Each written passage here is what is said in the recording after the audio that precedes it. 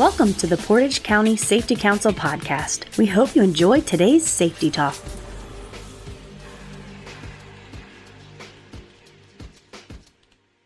Number 3, communication. Now, this one's huge. This can go multiple ways. How important is communication in regards to shifting safety culture? Well, it doesn't count for anything if you're not doing it. Yes. Yes. Not living the message is an automatic disqualifier for credibility for sure. Right. So training is great, but communicating it is even better because that's your Velcro. And I think that when we start to look at generational shifts in our business and diversity and inclusion, the other thing that we're realizing and appreciating is that today we all need to understand the why.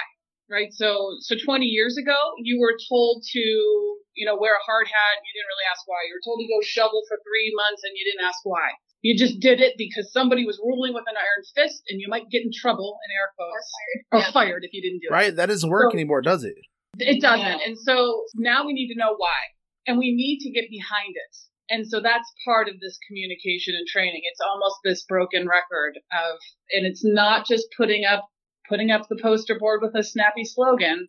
It's having tough conversations. And isn't the goal to have a workforce that is engaged and wants to know why they're doing something? Like, the days are over to have an entire workforce who's apathetic, who just are a bunch of yes people. Mm-hmm. That's not culture, and you can't lead change that way. And I would also say that one of the, so if we're going to start then gauging our success and we want to have marbles in a mold, sure, and we want to count them all, right? There's somebody out there that's going to say, well, how successful are we? I would argue that you are starting to shift the culture. You are empowering employees. There's commitment, and you are really communicating when you start to see a huge rise in near misses being reported and accidents being reported. I am the most suspicious when I come in and work with a group that tells me that, well, we only had one accident last year, but they're also telling me that customers come before safety in our world, right? And so if we have people that are talking about it, that are discussing the why, and that are empowering each other to have these tough conversations, we're going to put it all out on the table. And so there's going to be a spike because everybody is finally now being honest with themselves. Yeah. And I did the same thing with all the people in the field that I dealt with.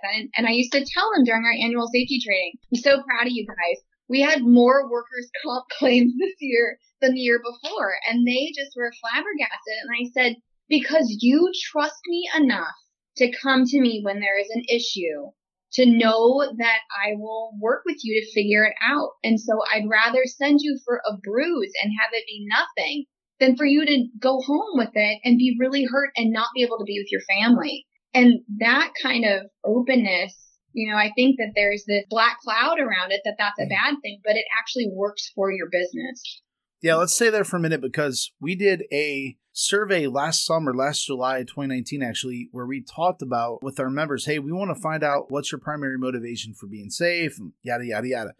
And so we surveyed them, and 67%, now they were able to check all that apply, but 67% said the primary motivation for them staying safe at work is to make sure their co-workers go home the same way they came in. 63%, there was a tie for second place, is for family, spouse, kids, siblings, parents, etc.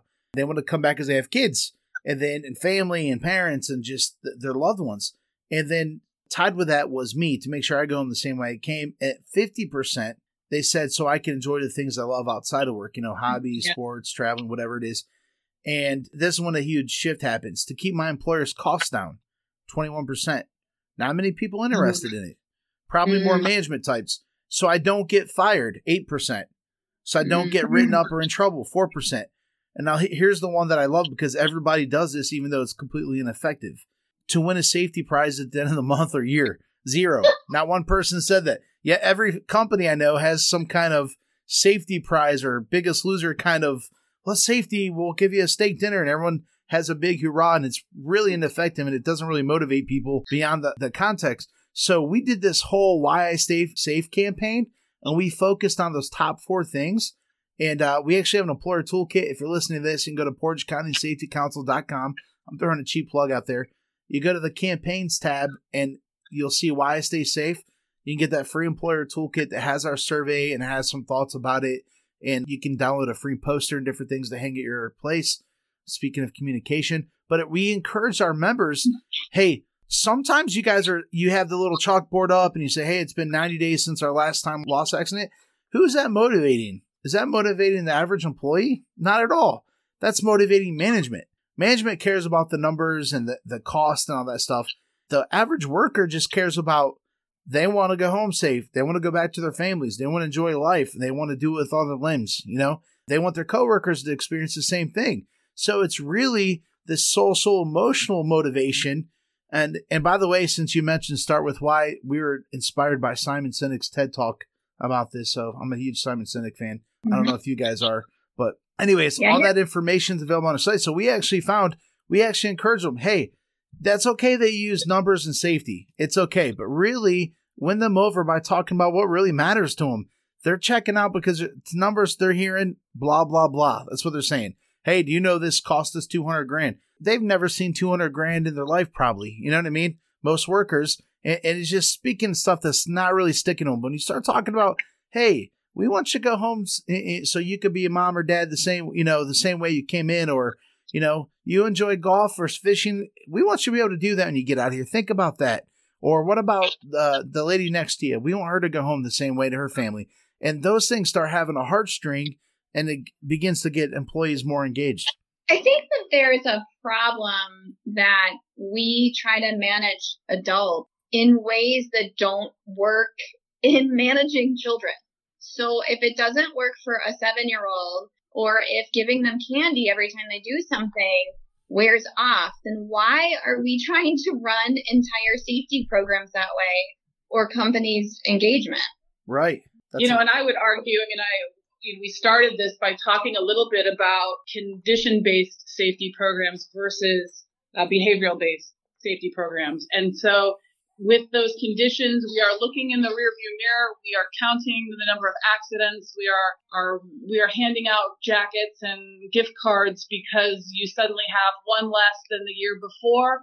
All of that, great. It's not, though. We need to take that money, that investment that management has committed to, and instead of buying 100 Carhartts with a logo on it, let's use that money towards having a picnic and actually invite everyone's family. Because you're not giving out those Carhartt jackets, because then they hoard them. Then they're like, oh, those are the expensive ones. We don't give those out to anybody. Right. And we also, Davy Tree, who's based out of Kent, they sent me a thing. We did our Why I Stay Safe campaign. They take these little, I don't know what they're called, these like little wallet, like pitcher wallet kind of things with Velcro on them, and they stick them to their hard hat, or they stick them to some place on their clothing, and they ask all their employees to put their loved one or their why, and it says, this is why I stay safe.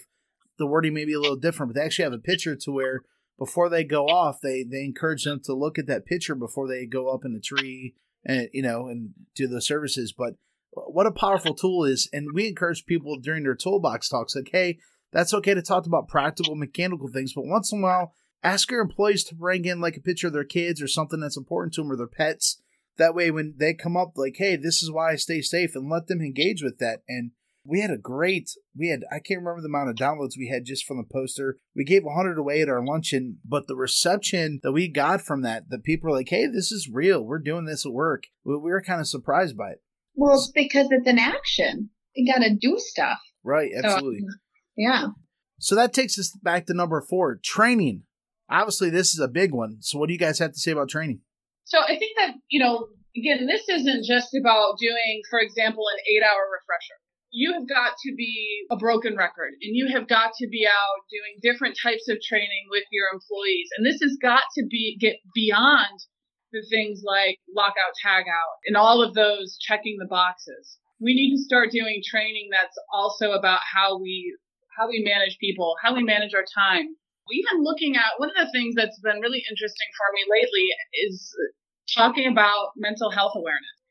Training on those aspects of it, not just maybe looking for when someone is abusing alcohol or drugs, but that is there something going on in their life that then will impact their behaviors at work, which ultimately can impact the safety of the entire team. And so coming up with creative plans that really also then just brings everyone together and gets them talking, gets them communicating, and really talking about safety and safety culture. And so that brings an employee engagement perspective, and not just with management, one for another, like a peer learning environment, doesn't it? Absolutely. And it's got to be real and thoughtful. I mean, how many listeners have sat through an 8-hour MSHA refresher that was actually probably only 3 hours of some sort of education? And gee, it was the same PowerPoint we saw last year with a lot of videos. I mean, where that is checking a box. And on the OSHA side, or anybody who's going to the BWC, how many times have you taken the, job safety analysis class because you're out of options? So you're just taking it over and over and over again. And I think that part of it, and what Amy and I do talk about and agree on, is that you have to be open enough as a leader to ask what's not working. So instead of throwing things in front of people all the time, you have to allow people to have a safe place to say, this was dumb, or this doesn't make sense, or this doesn't fit into the scope of our work. And I think that part of that, and Amy touched on it, is that part of training is teaching people how to critically think and how to problem solve, because that empowers them. And it allows them to know that you trust them. So give them the tools and then teach them how to use the tools. Katie, you just reminded me of something that our co-host and our BWC rep, Nick Koya, mentions a lot, that it may fall more under employee engagement communication, but I think it's important, even in regards here, to talk about it, is when we go to improve safety, we have to look a little deeper into issues. He gave this example one time, because we call the box checking, we call that the safety box. Whenever anyone thinks of safety, it's the checklist, the lockout, tag out, GHS, whatever it is, right? The hard hats, the PPE. But safety is so much more, and it's not just the policy, it's that engagement, communication, how we train. For example, a lot of issues that people have with wearing eye protection is because they're not the proper glasses for the environment. So if the environment's real hot, they get fog up, so they're taking off so they can see, so they don't get hurt in other ways or get their finger pinched in a machine, right? And one of the examples that Nick gave is he was working on a line, I think it was a plastic factory or rubber extrusion, and he was talking to an operator, and they kept removing their hearing protection. And so the safety manager was all fired up. I keep trying to tell them, they won't listen to me, and all these different things, because they were trained on hearing protection, but they didn't communicate. What he went up to, he engaged the employees and he said, listen, shoot straight with me. Why do you keep taking your hearing protection out? He's like, because we can't hear each other and we have to communicate in order to operate the machine. And he's like, so what if we find some electronic noise canceling headsets where you guys can communicate? They're like, man, that'd be awesome. And guess what happened? Never had a hearing protection issue again after that. So it's amazing how small we miss safety because we don't take the time to be committed, engage, and communicate, and have that proper training, right? Thank you for listening. We hope you enjoyed today's podcast. For more episodes, check us out on iTunes, Spotify, Google Play, Podbean, or Stitcher. To get new episodes sent directly to your phone or smart device, be sure to subscribe. To learn more about how your company can earn up to a 4% Ohio BWC premium rebate by becoming an active member of the Portage County Safety Council, please visit our website at www.portagecountysafetycouncil.wordpress.com. The preceding information is for entertainment purposes only. Views expressed may not reflect the views of any affiliated or sponsoring individuals or organizations. Listeners should carefully weigh information provided and seek advice from an appropriate professional before implementing. Listener discretion is advised.